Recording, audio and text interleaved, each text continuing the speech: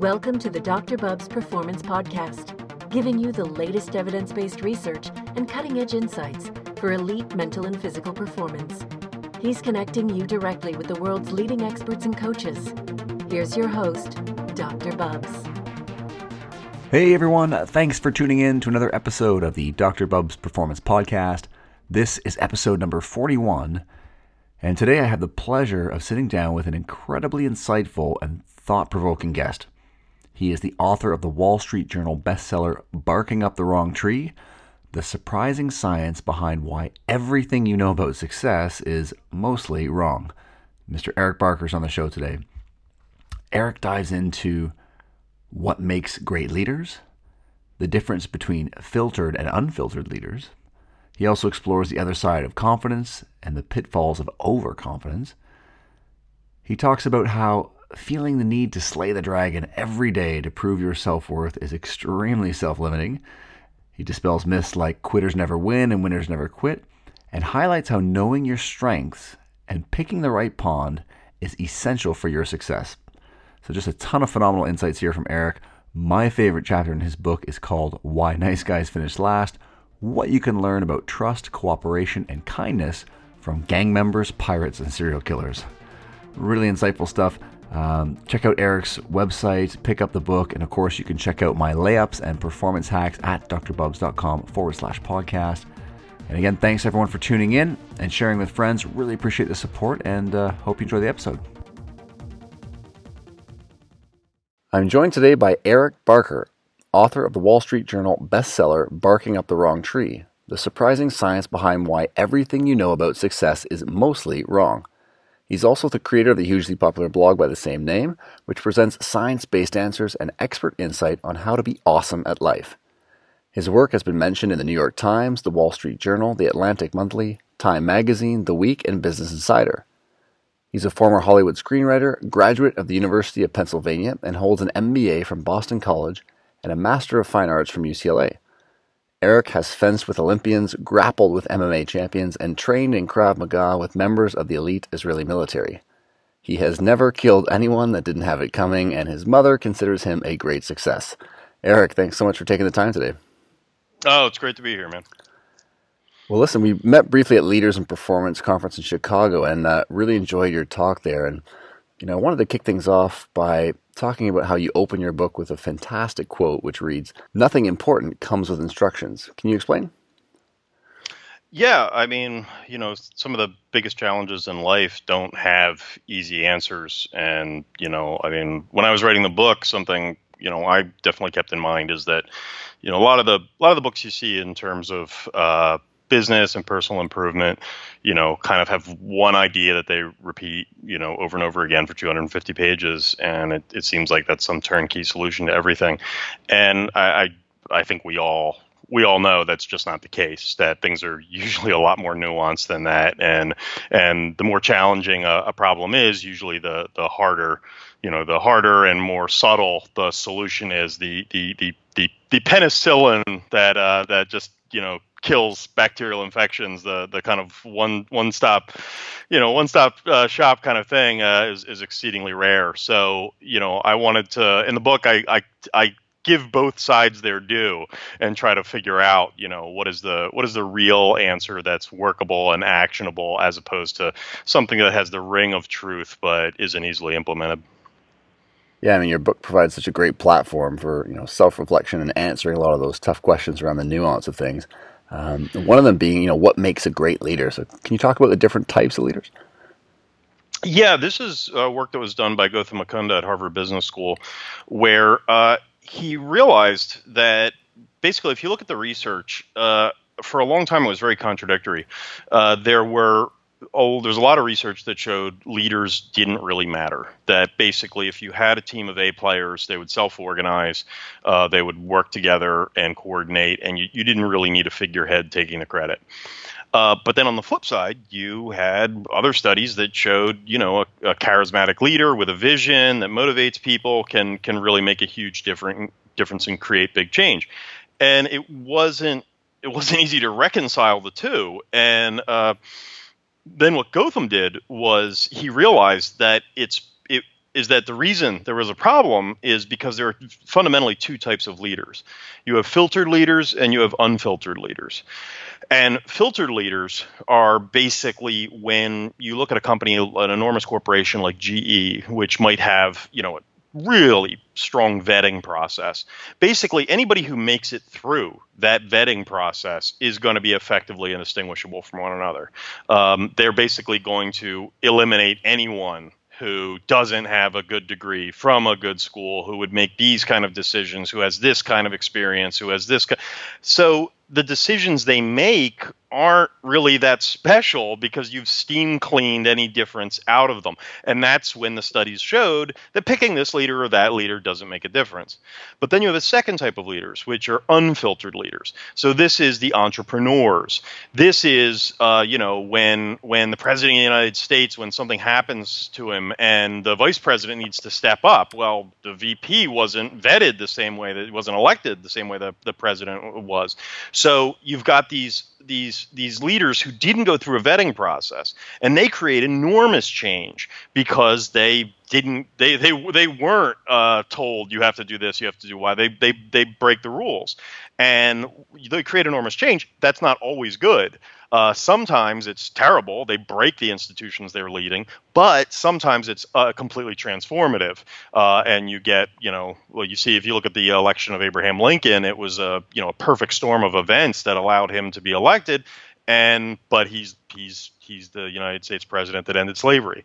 So you fundamentally have two different types of leaders, and it's really critical for any organization to understand at any point what type of leader they need. If they're doing great, they want a filtered leader because they don't want tremendous change. And if they're doing terrible, if things are really bad, you need to shake things up, and you want more of an unfiltered leader. Yeah, it's really interesting stuff. And when we talk confidence as well, this was something that you'd mentioned in your talk. In elite sport, the refrain's always the same. You have to be extremely confident to succeed. Yet in your book, you explore sort of the other side of that double-edged sword. Can you share with listeners the story of Garry Kasparov versus Deep Blue?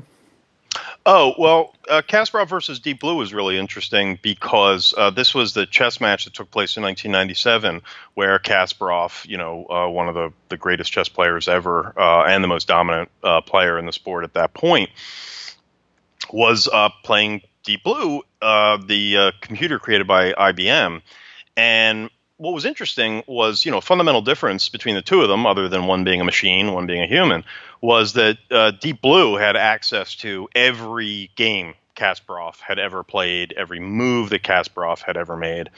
Meanwhile, Kasparov, of course, had no idea what that machine was capable of. So he didn't know. It hadn't played, lots of tournaments. There was no way to study how it behaved or to know, how those processors and hard drives actually, what that meant in terms of chess performance.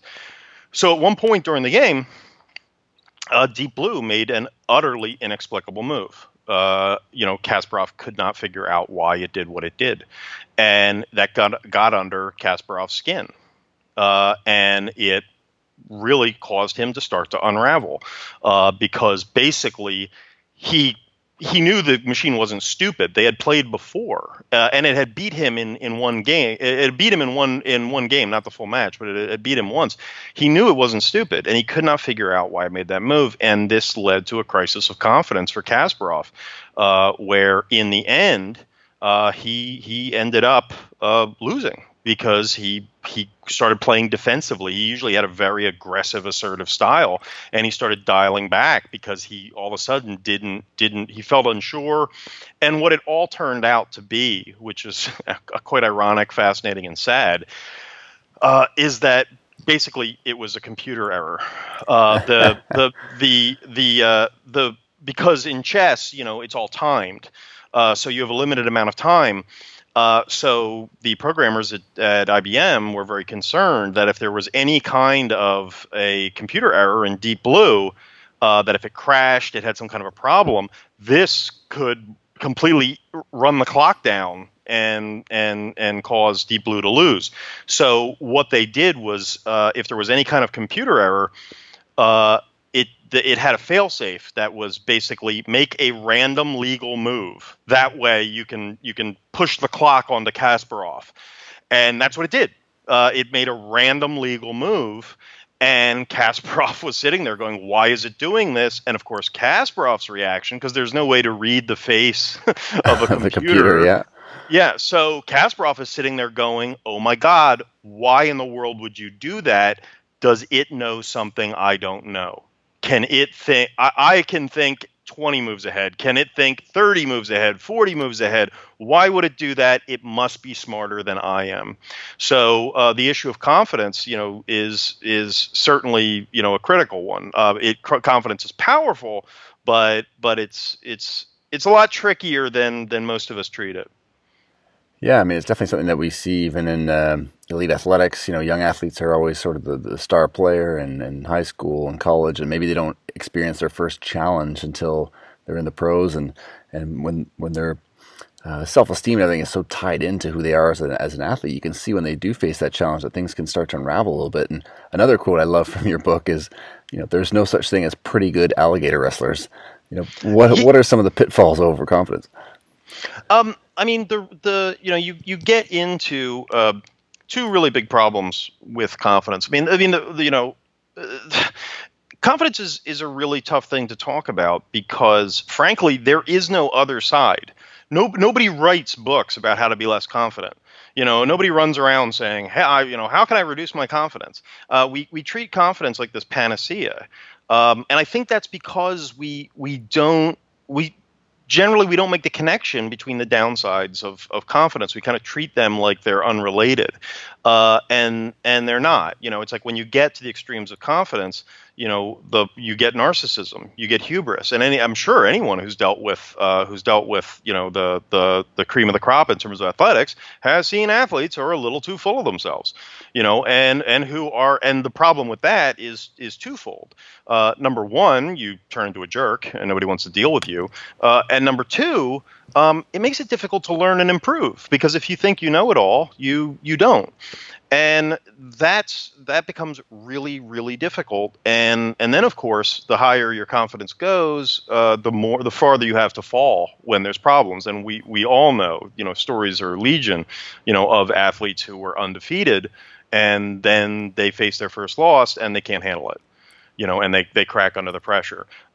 It's really difficult because there are upsides to lower confidence. Now, I'm not saying you're depressed and you can't get out of bed, but we all praise humility. We love people who are great at what they do and aren't full of themselves. And one of the fantastic things about, lower levels of confidence is, you learn when you're able to say, "Hey, I don't know everything. My coach has some information that I don't have." And you lose that when you go to the extremes of confidence. The other problem that people face with confidence, kind of at the meta level, is that in the end, confidence is always either delusional or contingent. And what I mean by that is it's delusional in the sense of you think you're better than you are. And eventually reality is going to catch up with you.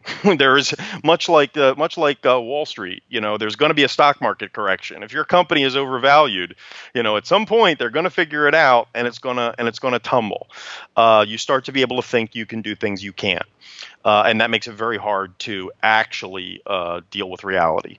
The second problem is that it's contingent, and we all deal with this, where the problem becomes that, we feel like we have to wake up every morning and slay a dragon in order to feel good about ourselves, that our self-esteem is contingent on our achievement and performance. And, that's fine as long as you can wake up and slay that dragon. But the truth is, we all know some days you don't feel as good. Some days you don't do as well. And this puts your self-esteem on a roller coaster where, if you do good, you feel good. You do bad, you feel bad. And it gets hard to get consistent results. So confidence is more complicated than we think. To just say be more confident, is filled with pitfalls and is not the panacea that we think it is. Yeah, it's fascinating stuff, and the chapter you devote to that, there's so many great examples and metaphors. And for listeners, how does an athlete, a coach, doctor, anyone listening in for that matter, kind of strike that balance between overconfidence and having enough lack of confidence to be open to learning, etc.? I mean, I think what it requires actually is a complete paradigm shift. I think that looking at it through the lens of confidence. Hey, if an athlete has a fantastic attitude and is confident on the playing field, but is easy to work with and open to learning, hey, then they might be fine. But you see a lot of cracks in the confidence paradigm as a whole. Now, you do have reports of some top performers who have basically taught themselves to do a form of Orwellian doublethink, where they manage to be humble, open-minded, and respectful in training, and then they get out on the field and they flip the switch and they are 110%. Confident and focused, and if you can do that, great. But I don't know. I looked at the research and it doesn't. I don't know if there's any way to teach that. So what it turns out is what it's looking like is the answer might be, instead of looking to self-confidence, to look to what is called self-compassion. And this is a concept that originally comes from Buddhism, so it's almost 1,500 years old, but it's been researched by Kristen Neff at the University of Texas at Austin, and as opposed to self-confidence, where very often people are telling themselves that they are better than they are. Self-compassion is looking at the world realistically, and then forgiving yourself, when you fail. And taking that perspective allows you to not be delusional, because you are seeing the world realistically. But on the other hand, you don't run away from challenges. You don't get afraid, and that's the problem that many people face. Many people think, they hear self-compassion, and compassion doesn't sound tough. That doesn't sound, really, really aggro, and they forget that the truth is, very often when we feel like we have to achieve in order to maintain or grow our self-confidence, then you actually avoid challenges, because you realize that if I fail, my self-esteem is going to crash. So you look for ways to avoid things that are scary. Whereas when you take the perspective of self-compassion, you don't lose your edge. In fact, you're more likely to go out and try things because you're not afraid of failing. When your self-esteem is not tied to your achievements, you're able to give things a shot, and if it doesn't work out, you can shrug. So it's much better. And what you see across the board is that self-confidence and narcissism are strongly correlated in psychology studies. There's almost no connection between narcissism and self-compassion. So you don't turn into a tool when you increase your self-compassion. Also, again, when you are seeing the world realistically and forgiving yourself, you're open-minded. You listen to people. You see across the board, people are much happier to deal with people who are self-compassionate, and they're easy able to learn because they don't think they know everything. They're not convinced. So, and we also, like I said, with athletes who haven't tasted defeat, self-compassion is definitely the antidote there, where you can handle it. You understand that you can lose a game and still consider yourself a good person. Everything about you doesn't have to fail. So it would be interesting for more coaches to explore the self-compassion dynamic over self-confidence. Absolutely. I mean, so much emphasis on sort of winning and always number one or nothing, and you see players who can just turn the page after a bad day or a bad game and go on like nothing's happened. And as you mentioned, you see a lot that it just stays with them and drags them down. And of course, that idea of it just being so tied up in their self-esteem is really comes to light. Now, in pro sports as well, most people think of athletes as natural extroverts, but that's not always the case, is it? No, actually, the research shows that the majority of top athletes identify as introverts, which makes sense, even if you're thinking about team sports, because skill development, is almost always a solitary act, or largely, a solitary act. There's so many times where you need to run those sprints, you need to spend time in the batting cage. You need to work on your shot. All of these things require some lonely effort in the trenches. And introverts have more time for that because they don't require as much external stimulation as extroverts do. So it's kind of funny that we have a society that is largely extrovert focused, and we don't always realize because the introverts are quieter. We don't always notice as much that introverts are here, and they're very different. Absolutely. And you mentioned as well as sort of, in terms of, entrepreneurship, making connections, a tip for introverts being assume other people will like you, and they probably will. Can you comment on that? Yeah, I mean, it was research that basically showed being socially optimistic pays off. In that introverts spend more time in their own head, they're more likely to overthink things. Versus very often, most people are extroverts outnumber introverts. So most people are more extroverted, and most people, are nicer than we think. So first and foremost, when people are trying to expand their network or meet others, is just to realize that, frankly, it's not as hard as you think. You're probably overthinking it. If you assume, if you're not being difficult, if you're not asking people for money, if you're people are usually pretty good, and it's usually safe to just talk to them. And where's that middle ground with you mentioned the ambivert? Is that someone who's able to kind of flip the switch in terms of what suits the best environment? I don't know if it's not necessarily someone who is better able. It's most of the fundamental personality traits like introversion, extroversion are pretty stable over a lifetime. Obviously there are things you can do, maybe move the needle 5 or 10%, but for the most part, most of those traits are pretty stable. And most people are not extreme extroverts or extreme introverts. Most people are ambiverts, which means they're just somewhere in between. They're at the middle of the bell curve. And the truth is that you still get a superpower if you're an ambivert. We might believe that the best salespeople would be extroverts, but that's actually not the case. The best salespeople are actually ambiverts because introverts aren't usually social enough. They're good listeners, but they're usually not social enough to be great salespeople. But meanwhile, extroverts can actually talk too much and be a little too socially dominant to close the sale. So actually, it's ambiverts who do the best in terms of sales because they have the right balance between the two. So for all three, it's just a matter of knowing where your strengths lie. It's not that introverts, extroverts, or ambiverts, there's something they can do that somebody else can't. Everybody can talk to people, and everybody likes to spend a certain amount of time alone. It's just kind of where do your proclivities lie in general. Yeah, it sounds like knowing yourself and picking the right environment is a huge part of the achieving that success, right? Well, that's basically the high level formula I set up for success is just the idea of first knowing yourself.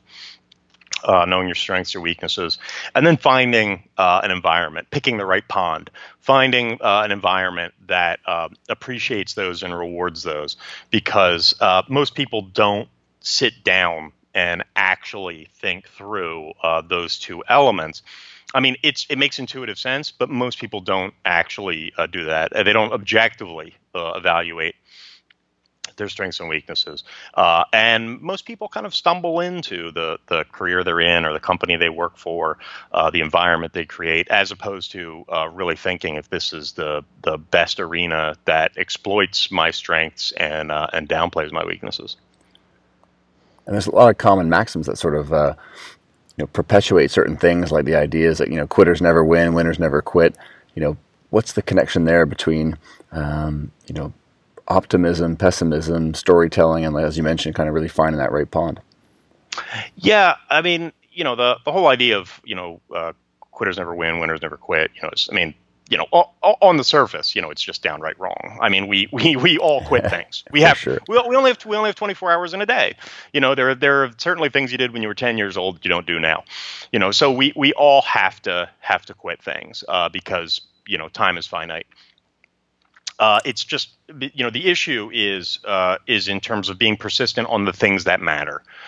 how do you do that? Because very often we prioritize the things that are not important, and they get more time or more quality attention than they should. And one of the critical things in terms of producing that grit, that persistence for long-term goals, if you look at the research, most of it done by Martin Seligman and Angela Duckworth at the University of Pennsylvania, is that optimism, is really, really powerful in terms of grit.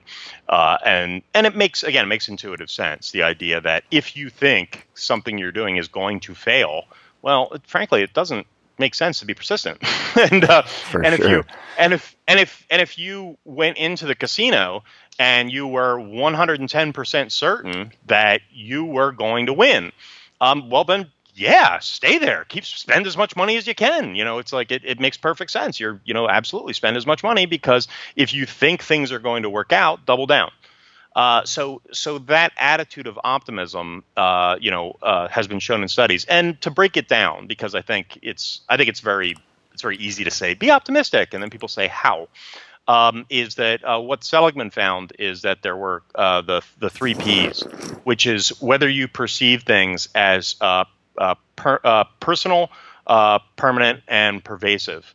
And that is, if you see good things in your life as personal, in other words, I made that good thing happen. If you see it as persistent, so in other words, this good thing is going to keep happening, and pervasive, this like good personality trait I have is going to positively affect every area of my life. When people see good things as permanent, persistent, and pervasive, they feel optimistic. And when you see the negatives as personal, in other words, this is my fault, persistent, this negative thing is just going to stick around, forever, and pervasive, I'm not good with people, so every interaction is going to be bad.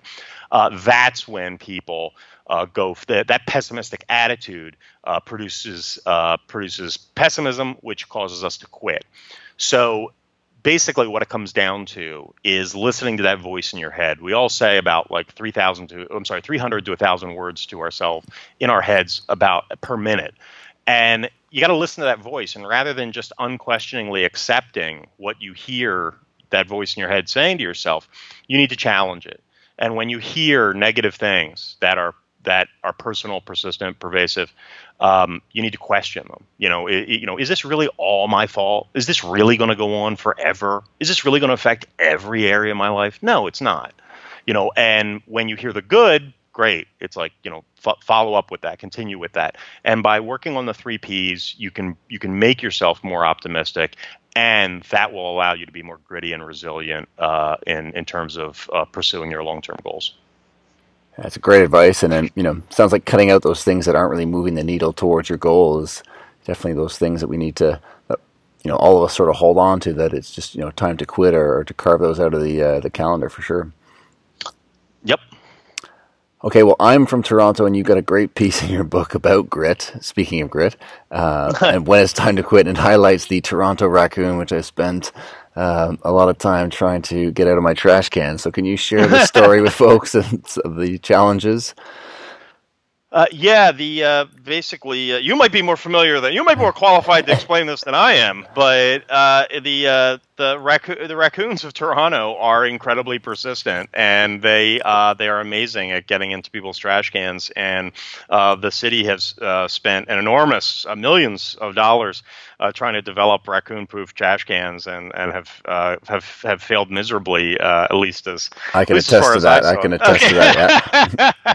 And it's like, obviously, food is important to raccoons, but it's like they kind of seem to have fun with it. It's a challenge to them. And that's one of the things I read about in the book, is the idea that, when we make things a game, we become more persistent. When we see, you look at it, it's like, if doing your taxes is this arduous, annoying task that you procrastinate, but some game on your iPhone can just keep you captivated for how long? And the truth is, when you break them down, what's the difference? You're answering questions, or you're checking boxes, or it's really not that. The difference is a handful of game mechanics that make things, different. A game that feels winnable, that has novel challenges, that has goals, that provides immediate feedback. These are the kind of things that turn annoying chores into fun games. And I don't have any proof on the subject, but I think that we might find that those Toronto raccoons merely find the newly developed quote unquote raccoon-proof trash cans to just be novel challenges. That's like Absolutely. getting to the second or third level of the video game for them. So we might be able to learn a lot from those little guys. Yeah, it's amazing in reading that excerpt about how they've just breeding smarter raccoons based on being able to overcome those challenges is really really exceptional. Now shifting gears here, this idea of happiness versus success is finding a work-life balance a real thing? Is it tangible, or is it just sort of fool's gold? The work-life balance issue is interesting because it basically didn't exist, a few decades ago. And they actually track this because they can do searches for how many times has a word been used in the newspapers, in major media, and and I believe more than, I think it was 30, 40 years ago, the word basically didn't exist, and now obviously it's bandied about constantly, and that's because of a number of developments we've seen where 40 years ago the office closed at 5 p.m. and you went home and you saw your family, you saw your friends, and that's what you did. And now with technology, you're connected all the time. Your email is in your pocket wherever you go. The world is global, so things are running 24/7. So there's always this debate. You could always be working. And the problem is, when you look at the research, ceteris paribus, the more work you do, the better the results you'll get. So there is an incentive to work more, to work harder. And when you combine this, you get this kind of disastrous perfect storm where if you work more, you get better results. And you are now able to work 24/7. So that just keeps the hamster running on the treadmill. As opposed to in the past, oh, well, hey, if it's 7 p.m., I can't get that document for you. It's at the office. Well, now the document's in the cloud. You can get it at 2 o'clock in the morning if you need to. So we are always stressed with this idea of should we work, because work is always an option. And the critical thing there is, in the end, the default has switched. It used to be that the world decided for you. Hey, you stop at 5 p.m., the doors to the office closed, go home. Now the onus is on each and every one of us to draw a line. And that's difficult to do because we know that there's rewards, promotions, raises, there's things out there, there's pressures. But at some point you need to draw a line, and that needs to be a personal line in terms of, what is good enough for me, because the way things are set up now, the world is just, the answer is always going to be more. How much do I need to work? More. How much do I need to work now? More. The answer is always going to be more. So if you don't draw that line for yourself, then you're just going to be the hamster running on the treadmill. You need to set a idea of this is what's good enough for me now, and you can experiment with that, tweak it, but everybody needs to decide that for themselves, or they're going to find themselves working too hard or not working enough, and that can lead to some serious unhappiness or burnout. 100%. I mean, definitely something that you see more now in the medical field is things like burnout, and people just, again, unable to draw that line between, work and home life, and really, as you mentioned, kind of, what is success, really defining it for themselves. And something that we obviously see a lot in the research now is this idea of gratitude, and gratitude being so important for not only personal health, but even success. Can you touch on the importance of gratitude and how it impacts us? Yeah, I mean, gratitude is one of the things that has been most studied in terms of producing happiness, and the studies have been replicated again and again. Martin Seligman, one of the most simple, straightforward, easy happiness exercises that somebody can do is simply, before you go to bed at night, put a pad and pen next to the on your bedstand, and just write down 3 good things that happened to you that day. And this simple exercise has been shown after a few weeks or a couple months, people feel better, and that is because we think that, oh, geez, there's only a handful of things. No, there are tons of things going on in the world, limitless things going on in the world. There are tons of things going on in your life. It's really an issue of attention, where you only remember a sliver of what happens to you that day. And those things that are top of mind, those things that are most memorable in the day, contribute a great deal to your mood and how you feel about your life. So just taking the time to remember, the good things that happened, goes a long way. Keeping those things top of mind, as opposed to, the bad things. You're not changing. This isn't necessarily changing what happened, but it's just changing where is your attention. And if your attention is on those good things, you're gonna feel better. But the other phenomenal thing about gratitude is that it's one of the few happiness inducers that affects 2 people. Is that when you express gratitude to someone, they feel good and you feel good. And one of the most powerful happiness exercises, again, research by Martin Seligman, was what's called the gratitude visit, where you write a letter telling somebody how much they mean to you and how all the great things they've done for you. This can be a friend, a relationship partner, a mentor, and then you make an appointment with them. Don't tell them what you're going to do. Sit them down and read them the letter. And bring tissues because people end up Exactly. crying. But this is something that has been shown to make statistically significant increases in happiness for months after it happens, because we all think about the people who have done good things for us, and occasionally we say thank you.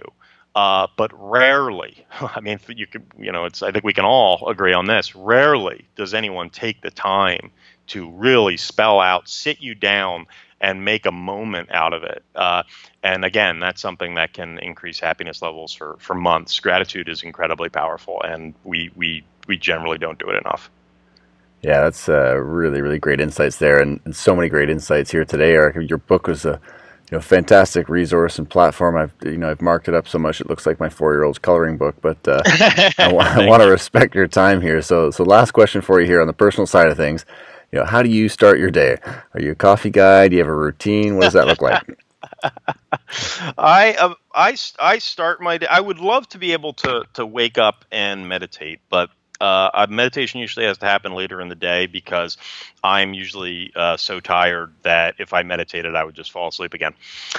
So basically, I start my day by, I have a little morning ritual where I try and stay away from the computer or email or anything like that, because I don't want the email or whatever becoming my priorities. I just look over, what are my goals for the day? What do I need to get done? And if there's anything particular lately that I've been dealing with, I will update it with a few reminders. But it's really an issue of just focusing myself on remembering what's important, because I and I think we all to some degree have a tendency to be reactive, where something gets thrown at us, we respond to it. I think that's kind of wired into us.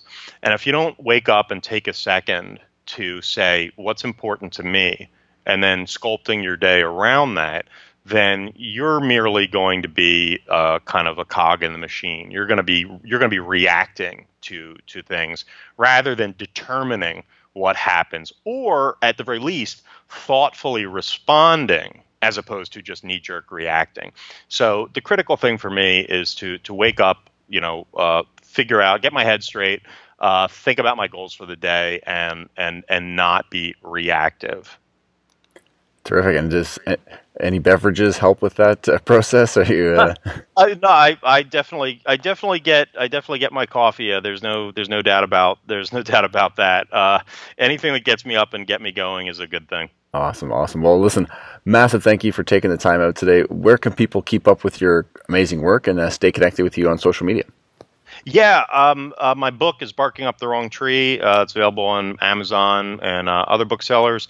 My blog has a very weird URL, so it's better to just Google Barking Up the Wrong Tree blog or Google my name, Eric Barker. And the best way to keep up with what I'm doing is to sign up for my weekly newsletter. It's one email a week, and it just has the latest stuff I'm looking at in terms of the research on, how to improve areas of your life, from productivity to happiness to relationships to negotiation. Fantastic. Well, I'll definitely include all those links and a brief podcast summary in the show notes at drbubs.com/podcast. Thanks again, Eric, and thanks again for everyone else tuning in. If you have any questions or comments, we'd love to hear from you on Facebook, Instagram, or Twitter at Dr. Bubs. You can use the hashtag DrBubsPP.